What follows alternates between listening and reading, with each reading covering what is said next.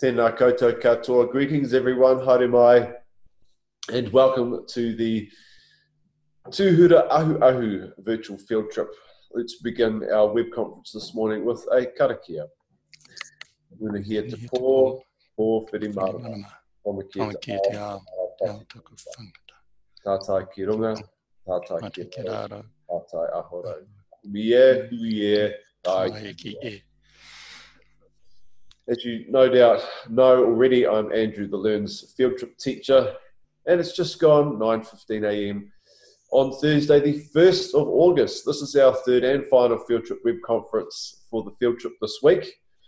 And you can follow the written questions for this web conference either on the web conferences page on the field trip website, or they'll also appear in the chat pod as well. Our experts this morning, to my left, Greg from the Department of Conservation. He's got Sassy, the rodent dog, and we're going to talk more with Greg and Sassy. Hi guys. About what Sassy does and can do. So that's really interesting. And to my right is Louise Fury from Auckland Museum. Had a fascinating day out and about on Ahu Ahu looking at some archaeological sites. So make sure you check out those videos when you get a chance to go on the website today. We've also got our ambassadors with us. Been having a good time as well. Eddie the Field, Learns ambassador, seems to have lost his quack. Oh, no, He's got it back again. Oh, he's got it back. Fantastic. I'm very happy about that. It's more like a whistle. Fantasia from Frankton School. Alfred from Mercury Bay Area School. And Hippie from Waipipi. All having a wonderful time here on Ahu Ahu. Welcome to our listening schools and students, the Thompson Twins. Good to see you guys again. And our speaking schools, Mercury Bay Area School and Waipipi School. There will be hopefully an opportunity after this formal part of the web conference to post some unanswered questions that you might have. But let's get underway. Let's get underway with the questions. Let's get started. So we'll start with Waipipi School with your first question, then we'll move to Mercury Bay Area School and turnabout like that. Cool. All right. Question number 1 from Waipipi School, please. Welcome. And just a reminder, if you can introduce yourself with your first name and nice and loud, please. Kia ora, I'm Scarlett M. How do you think all the history that has been explored about Ahu Ahu will be shared with others in the future? Sorry, I missed that question. Okay. How do you think all the history that has been explored about Ahu Ahu will be shared with others in the future? Well, that's a really good question because that is part of archaeology, to try and communicate what our findings, so that everyone knows something about our history here in Aotearoa. We do publish papers in academic journals, but that's just, that's tertiary level. So I'm hoping that we will be able to develop some pages on the Auckland Museum website. There are some there already, and to develop them further to share our results. Yeah, we've sort of kind of only scratched the surface, so to speak, with our field trip this week. It would be wonderful to spend more time here and really getting down to some more details with Louise, but we've only got a limited time. So what you see today on the videos is just a small representation of the amount of work that's been done here and the findings that have been made. So that will be good. We'll look out for that in the future, Louise. Thanks very much. I think it was Charlotte? Scarlett. Scarlett. Thanks, Scarlett. Good question to get us underway with. And so let's move to Mercury Bay Area School. And for question number 1 from you, please. Hi, my name is Meg, and my first question is, How long will it be until other native and protected animals come to live safely on Ahu Ahu? I guess that question's for me and Sassy. We're actually behind schedule a little bit. We had forecasted to do some translocation work this year, but unfortunately we had some staffing changes and all sorts of other complicating factors. But we're looking at translocating things like weta and spiders and maybe things like saddlebacks. But it'll be a while before there's really any endangered species brought out to Ahu Ahu. It's got a lot to do with the fact that Ahu Ahu is actually private land, and there's no guarantees that endangered species will be protected on private land. As you can imagine, at the back of someone's farm, there's quite often kiwi running around in unprotected bits of bush, but it's quite hard to justify a translocation to this area, this island, because of that. Does that make sense? So a translocation is taking a species from one location to another. Where there's abundance of, say, North Island robin or something like that, they bring them out to these islands to protect them in a much more isolated and protected environment. And New Zealand's quite good at doing that. We've got quite a few predator-free islands where we can take endangered species and have them live safely, where there aren't predators. Yeah, a good example of that is at the moment the kakapo breeding program is actually looking for places to put kakapo. But because kakapo have got a very limited range in their diet and things, it's quite tricky to find places to put them. So I don't think Ahu Ahu will be a good place for kakapo, but that's the sort of thing that these protected and pest-free islands are really valuable for. Right, thanks, Meg. So back to Waipipi School. Question number 2, please. Morena, my name is Sky. Can you tell us how you think archaeology will change or improve to help us learn more about New Zealand history? Oh, Morena, Sky. That's a really good question. I think that techniques will be refined. About 100 years ago, all we had was notepad and paper.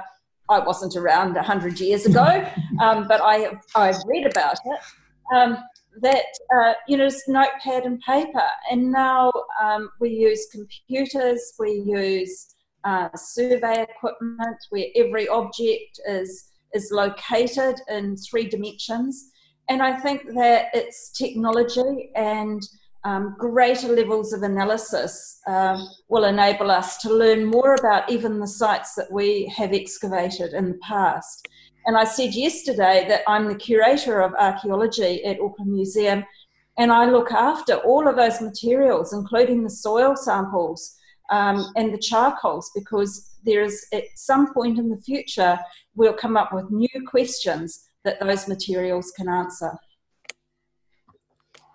Yeah, it's interesting because I asked Louise yesterday, how much more is there to learn? And that's where that expression is what's in my head, that they've only just scratched the surface. So it'd be interesting to see what comes about, like you say, over the next, 50 odd years. Back to Mercury Bay Area School. Question 2, please. Hi, my name's Skylar, and my question is, how else will you ensure that no more pests come on the island, and how will you know if people don't check their boats for stowaways? Skylar, meet Sassy. This is our #1 tool for making sure that no rats get on the island. So Sassy's really good at running around inside boats. And so if we've got a big shipment of equipment coming to the island, Sassy gets to look over it. Because this is a working farm, quite often there'll be stock barges coming back and forth. And so Sassy goes out to meet those barges, checks the barge over to make sure there's no rats and mice on board. And then I do a visual inspection and make sure that there's no big clumps of dirt and mud on the trucks, that sort of thing, so that we can pretty much guarantee we've got a pretty good success rate on getting rid of weeds and things like ants and skinks, and that you've heard of plague skinks. Well, that's quite a nasty little critter we want to keep off Ahu Ahu. But of course, it gets really busy in summer here, and the island is open to the public. But you're quite busy during that time. Yeah. I spend a lot of time on my little kayak with Sassy on the bow, and we go visit all the yachts that come and anchor in the harbours here, in Coralie Bay or Home Bay, and we just scoot around up and down the beaches at like Peach Grove Beach and places like that, and just talk to people and make them aware that they've got a job to do as well. What a great life, eh? It is. On the kayak Life's in a beach. summer. Great stuff. Thanks, Skylar. Question 3 now from Waipipi. Kia ora, it's Scarlett J. Can you describe how you think Ahuahu will look like in 50 years, including the landscapes, plants, and animals? Interesting question. I think you can answer that one, Andrew. Me, how do Well, I probably could, but it sounds better coming from someone. Oh, the expert, you think? Do you want to have a go at that? I'll have a go. Look, because we've got a large proportion of Ahuahu is covered in pine trees, I think and the owners of the island have decided not to harvest those trees. Normally pine trees are like, a crop. You take them 30 years old, you chop them down and you replant. Well, they've decided not to harvest that crop. They're going to leave them there. So I'd imagine in 50 years, we're going to have some absolutely enormous pine trees, and big light wells will form in amongst the trees, because as the trees get bigger and bigger, lots of them will die. And a lot of the understory that we see there now, you might see on the video that we took yesterday, will develop into mature canopy trees. So we're going to see a lot more of native species poking up through the pine trees. And I don't think we'll get rid of a lot of the farmland. I think it would be silly to try and plant the whole island in native, because there's a lot of archaeological sites that really need protecting by light grazing. So putting sheep over those pass sites will help preserve those, because if the trees grow on them, of course, the roots will deform the land, what do you call it, the earthworks, and all those buttresses and trenches will be deformed by vegetation. So to keep sheep on those, I think, is important. I can see a future where there will be farm here, but also a diverse growth in native plants and animals as they migrate here. Already we've seen a massive population increase in kaka and kereru. Birds like saddleback don't fly very far, so they don't get here by themselves, but quite likely there will be translocations of North Island robin, saddleback, some other species that you can think, maybe, the Mercury Island tusk weta will probably come here in the short term. It'll be interesting to watch, and I'm looking forward to seeing how it goes. Thank you. We got Scarlett, sort of skies and skylers and scarlets, and getting a bit confusing. Question 3 for Mercury Bay, please. Hello, my name's Quinn, and how will climate change affect the Great Mercury Island? Who knows? Yeah, good question. What do you think, Louise? I think that a number of our coastal archaeological sites, the shell middens and other evidence of occupation in the dunes will be affected. Climate change comes with increased stormy conditions and a lot of storm surge coming up the beaches and eroding into the sand dunes where there are archaeological sites. So we have already investigated 2 sites that were at risk from storm damage, and I think that will increase. Not only that, but very heavy rainfall events, and we do get some really heavy rainfall here in the winter, and just big bursts, short bursts. And if the ground is waterlogged, then it starts to slip, and so that can affect archaeological sites as well. Yeah, and of course, you guys are pretty coastal there, so I guess anything that's going to affect the island here is going to be similar to the mainland at that point. But it's a really good question, Quinn, and there's a lot of unknowns. But we just need to try and, I guess, do our bit to help climate change, personally, and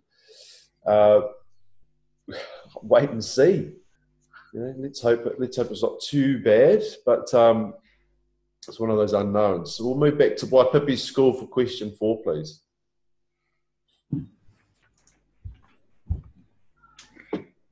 Morena, it's Donta here. Are there any other goals or plans for Great Mercury Island other than becoming pest-free? I think we're working really hard on a bunch of weed plants here. You'll see in the videos we talked about moth plants. There's also things like woolly nightshade. There's a plant that was brought from Australia called Hakia that was brought here for the gold mining, heating the ores, and it managed to find its way out to these islands.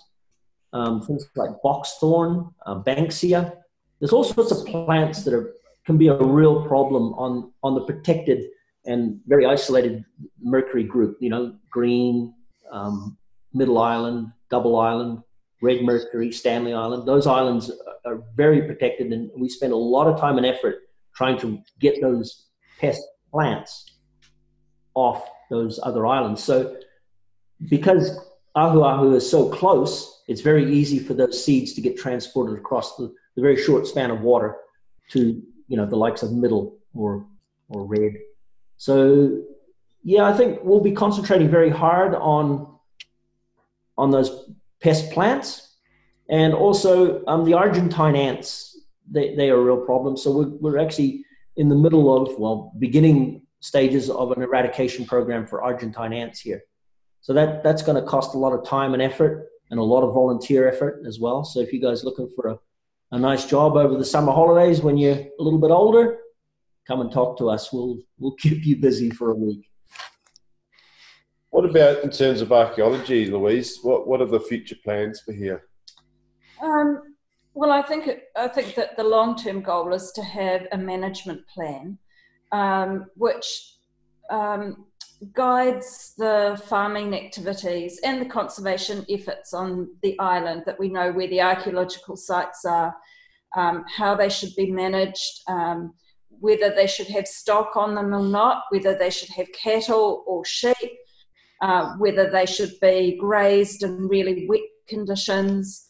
So there's a whole range of things which we can advise the landowners and the farm manager on in how to look after the archaeological sites. So our principle is to do minimal harm to them and just to try and protect them into the future, so that your children can come out here and see the terraces on the past sites and see the diverse range of sites, including the gardens and the stone rows in the gardens, without them being knocked around by cattle. Yeah, because it's pretty cool to actually be there and see these signs in the landscape, stories in the landscape. Actually see them. You get a better idea and appreciation for it when you can actually visit a place and see it for yourself. Thanks, Donta. And question 4 from Mercury Bay, please. Hi, my name is Liam, and my question is, has pollution affected Ahuahu, or do you think it will in the future? Is that me? Probably. Well, I think pollution affects everywhere, and it's a matter of the level of pollution. There's places on the island here where they've stored chemicals, and it's a farm, so you've got all sorts of herbicides or drenches, that sort of stuff. That has caused a problem. I mean, there's leachates coming out here and there, but it's not really a dangerous level of pollution, but it's certainly something it needs monitoring, and everyone should be aware that these little areas are they are dangerous. But I think the big impact that I find is the amount of plastic that washes up on the beaches, and it doesn't matter recreational fishermen, commercial fishermen, the aquaculture industry. and just the average Joe Blogg that loses his jandal. You know, I've found 9 left-hand jandals, left foot jandals versus 7 right foot jandals. Why is the proportion of left jandals getting lost on boats and in the water? Isn't that strange? You can actually look that up online. There's apparently reasons for that. Okay. So anyway, I hope my statistics hold the trend.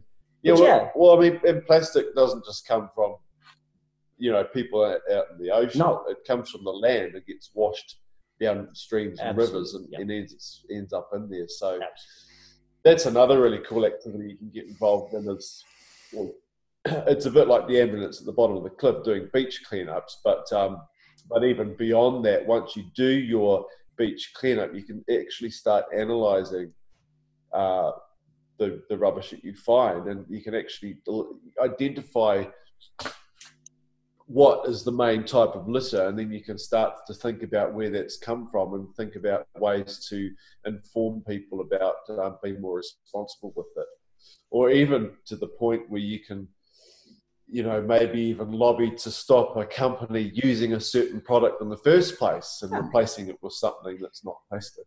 Lots of different ideas. You can certainly do more investigation with that to do your little bit. Hey, thanks, Liam. Question 5 now from Waipipi School. Morena, it's Jack. And my question is, how do you personally view offshore islands and landscapes like Ahuahu playing a role in our lives now and in the future? That's a really good question. I think we can probably start with you there, Louise. It is a really good question, and it's something that we have to think really hard about. What is the role of these offshore islands?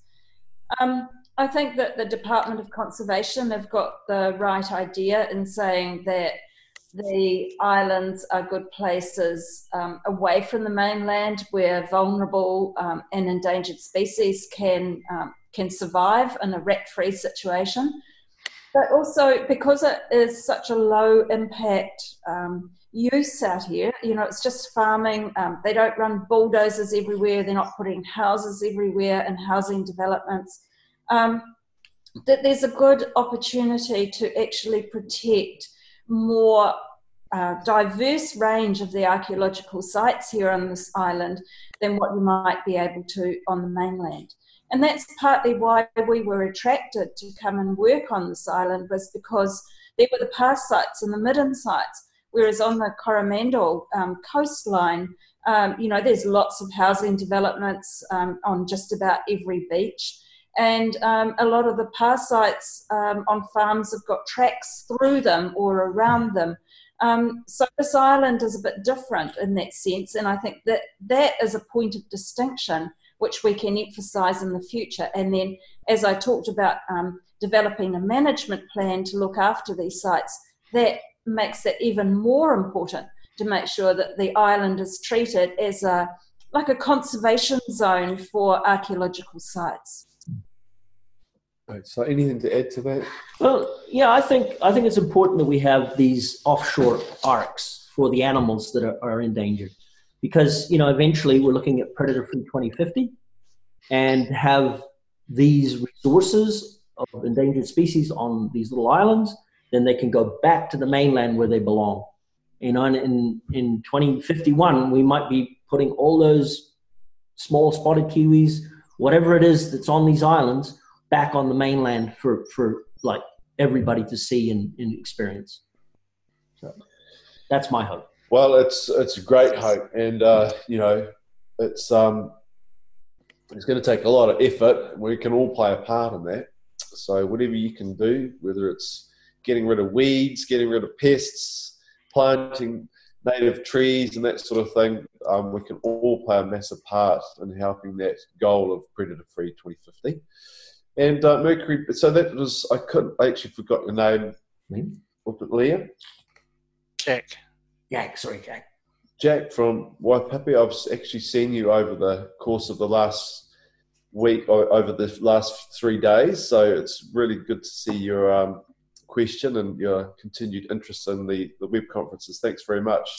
And Mercury Bay Area School, your final question this morning, please. Hi, my name is Francie, and my question is there any discussion about conserving the marine environment around Ahuahu as well?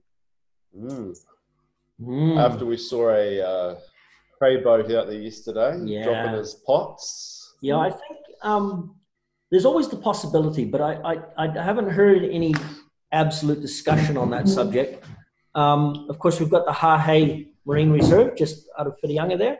So I think this area is well served for marine reserves, but I also think that we have got nowhere near enough marine reserves in New Zealand. So there's always the potential, and I think it's about putting a bit of public pressure and changing the social psyche of the local residents and the fishermen, not just commercial fishermen, because there's a lot of recreational fishing happening here that, you know, it's a very valuable recreational resource. And I'd hate to think that we're going to upset a lot of people because someone dictatorially said, no, we're going to no more fishing here. So it's got to be a community-led exercise, and it's going to take a lot of consultation if the decision is to make the Mercuries or the Aldermans or Cuvier fishing-free recreation, you know, of marine reserves. Yeah. But it doesn't take a lot of area to have a big impact, though, does it? No, that's true. But it's getting to that point. Getting to making that decision, that's the trick. Yeah. Yeah. Because, you know, the impact you have on recreational fishing is huge because it's such beautifully sheltered water and, you know, vast fishing resources. But, you know, how much fish do we need to take? It's really interesting. There's a couple of books that were written up here by, what's his name? Previous resident. Pat Mizzen. Pat Mizzen.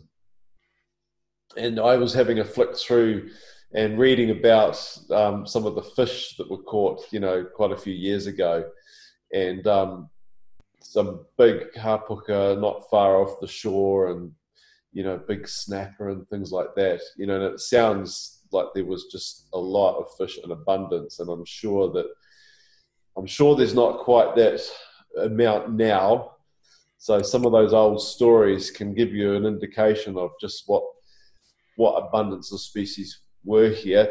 And that's the same with archaeology, isn't it, Louise? Because when you do your excavations and you find fish bone and shellfish, evidence of shellfish and even seabirds, it can give you a really good picture of the biology that's around the area, but was around the area in comparison to what it is now. That's right, and we actually find species of shellfish in archaeological sites, including here on this island, which are no longer present out there on the rock platforms.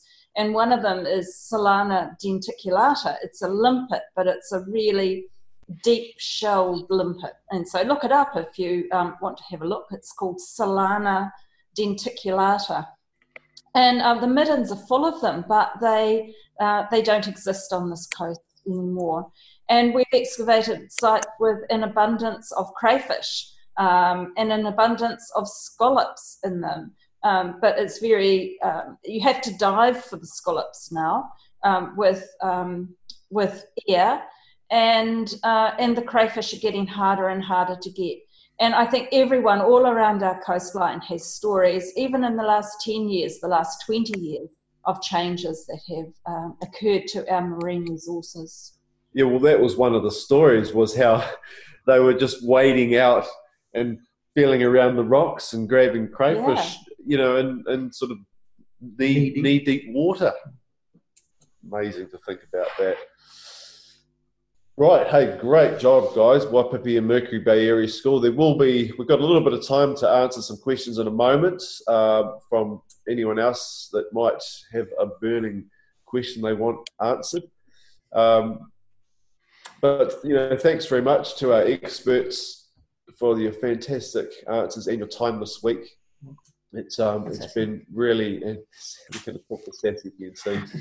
Louise and Greg, you know, we really appreciate your time. I hope you guys have you know, learned a lot from participating in these web conferences. I've seen some of you on every web conference this week, so that's fantastic. And This web conference is recorded, so you can listen to it again, and I'm sure there'll be people listening to it later that couldn't make it this morning. While you're on the website, have a read of my diary, have a look at the images, check out the videos. So that's all for our formal part of the web conference. The last one for this week. Now you're free to post questions in the chat line, and Barry, I'll leave it to you to filter through those and ask those questions. Oh, first one from the Thompson twins is, how did the island get its name? And I presume that's the Maori name and the English name. Please. The name Ahuahu means to mound up. And it's always difficult to know how these names actually originated. But just that literal meaning of to mound up is thought to have something to do with the kumara gardens, because when you plant the Māori kumara, you make mounds and you put the kumara into the mound. So it's quite possible that it was an island of gardening. That might be what it literally means, or it could have another meaning which has been lost in the past. And Great Mercury was to do with the observation of the transit of... No, Mercury? I'm not sure how, because I think they looked at the transit of Mercury when it was the transit of, was it Mercury in Whitianga? Yeah. Okay, so Cook named it, I think. Wow. I've actually just started calling it Ahuahu over the last week. I actually quite like the name. It's a nice sounding name. And by the way, if you do need to leave the web conference, that's fine. We will have a roundup at the end when you can all say ka kite anō, but if you need to go now, that's absolutely fine. Any more questions there, Barry? Yep. How do you know that you've only scratched the surface in archaeology? This is from Indaria, from Monique Taylor's class. Yes, that is a good question. When archaeologists do excavations, we do it very slowly. We use trowels and we use brushes, as I'm sure that you have seen some examples on TV. And so it takes quite a long time to remove the soil from an archaeological site. So we might be in the one place with a team of 20 people, and we might only excavate a 10 metre by 10 metre area. Now, we have to be responsible as well. We can't just go out there and excavate the whole island just because we like doing field work, which is fun. But the hard part comes when we take all the material back to the laboratory and we have to write the excavation up and we have to do all the analysis. And the rule of thumb usually is that a week in the field can be several months of solid work writing up.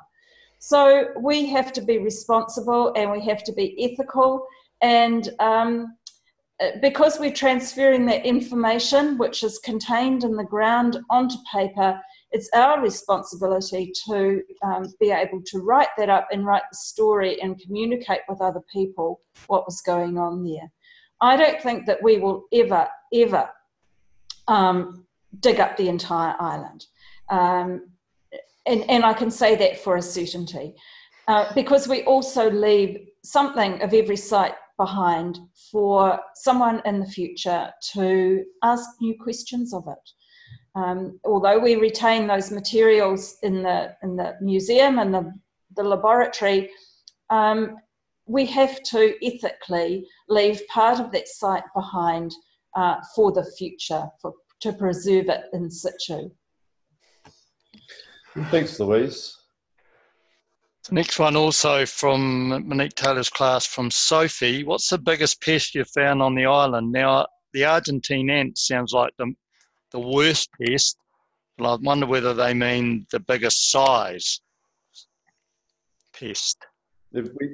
Sorry, Barry, you actually froze then. We missed the question.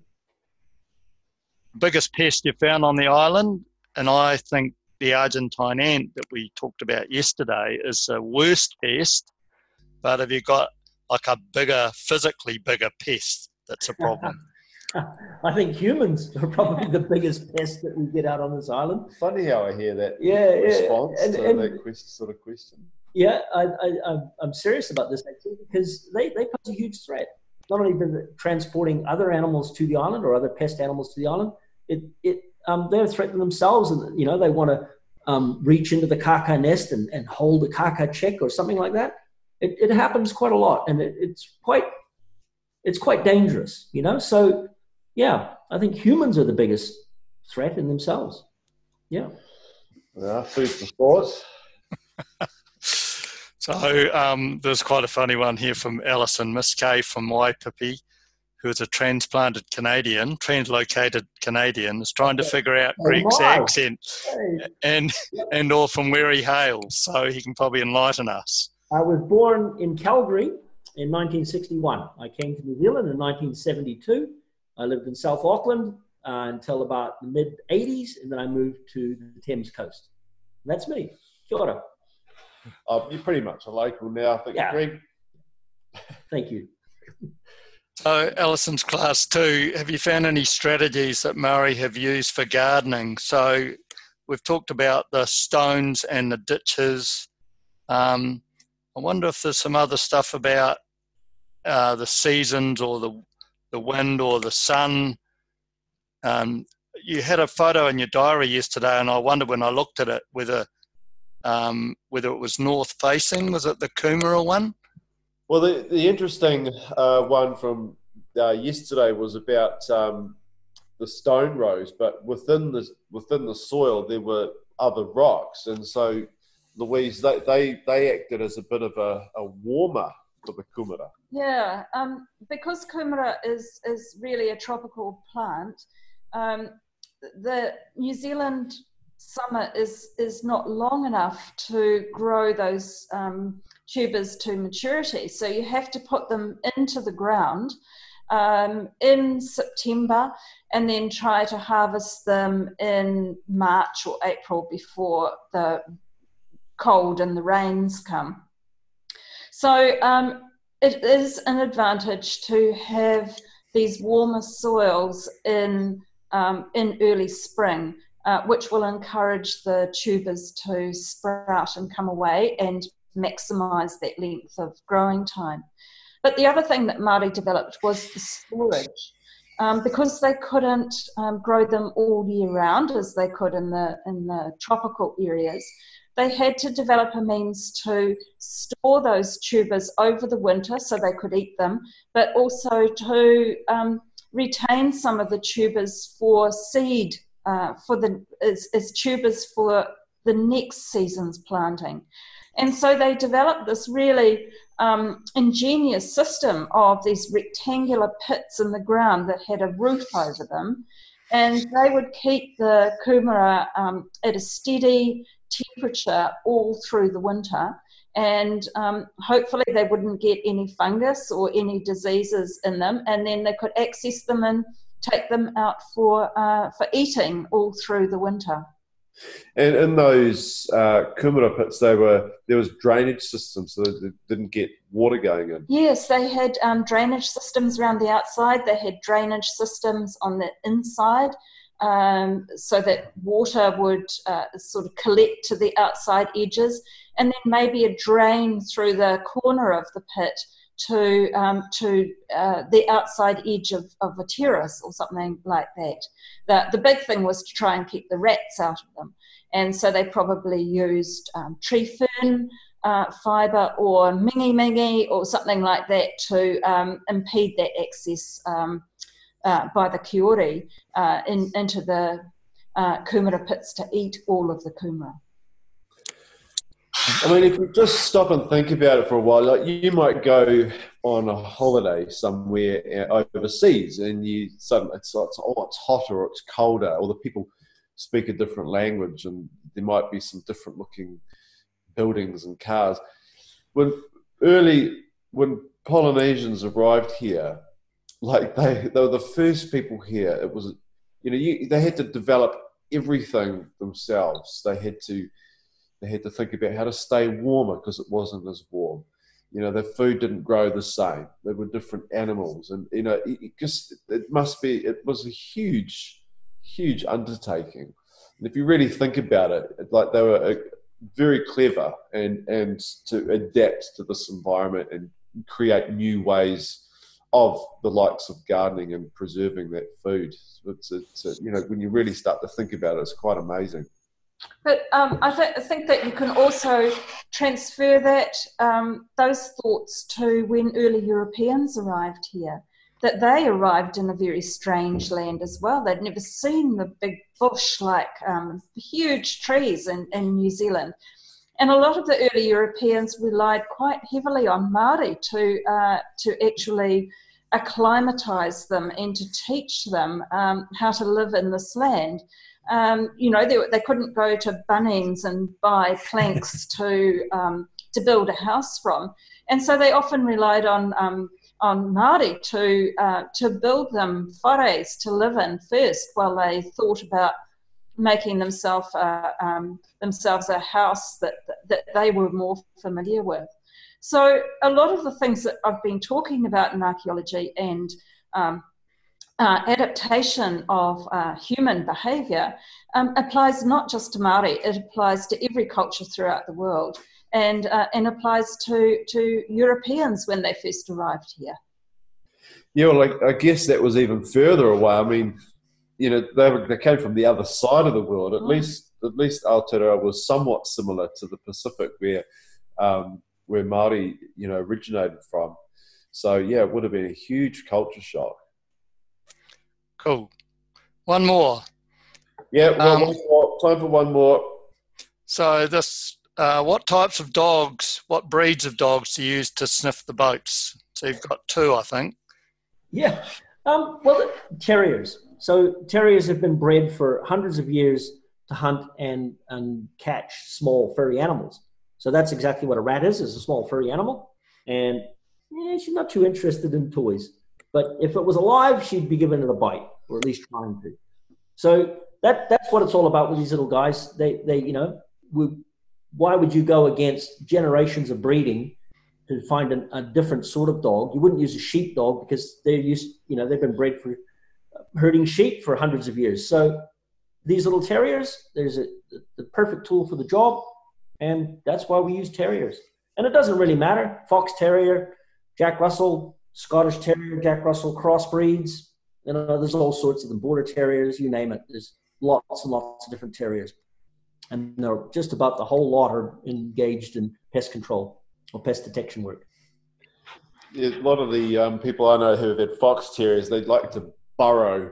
Yeah, and that's where the word terrier comes from, is from terra firma, which means the earth. Yeah. Oh, so they dig holes to chase the little vermin or whatever. Yeah.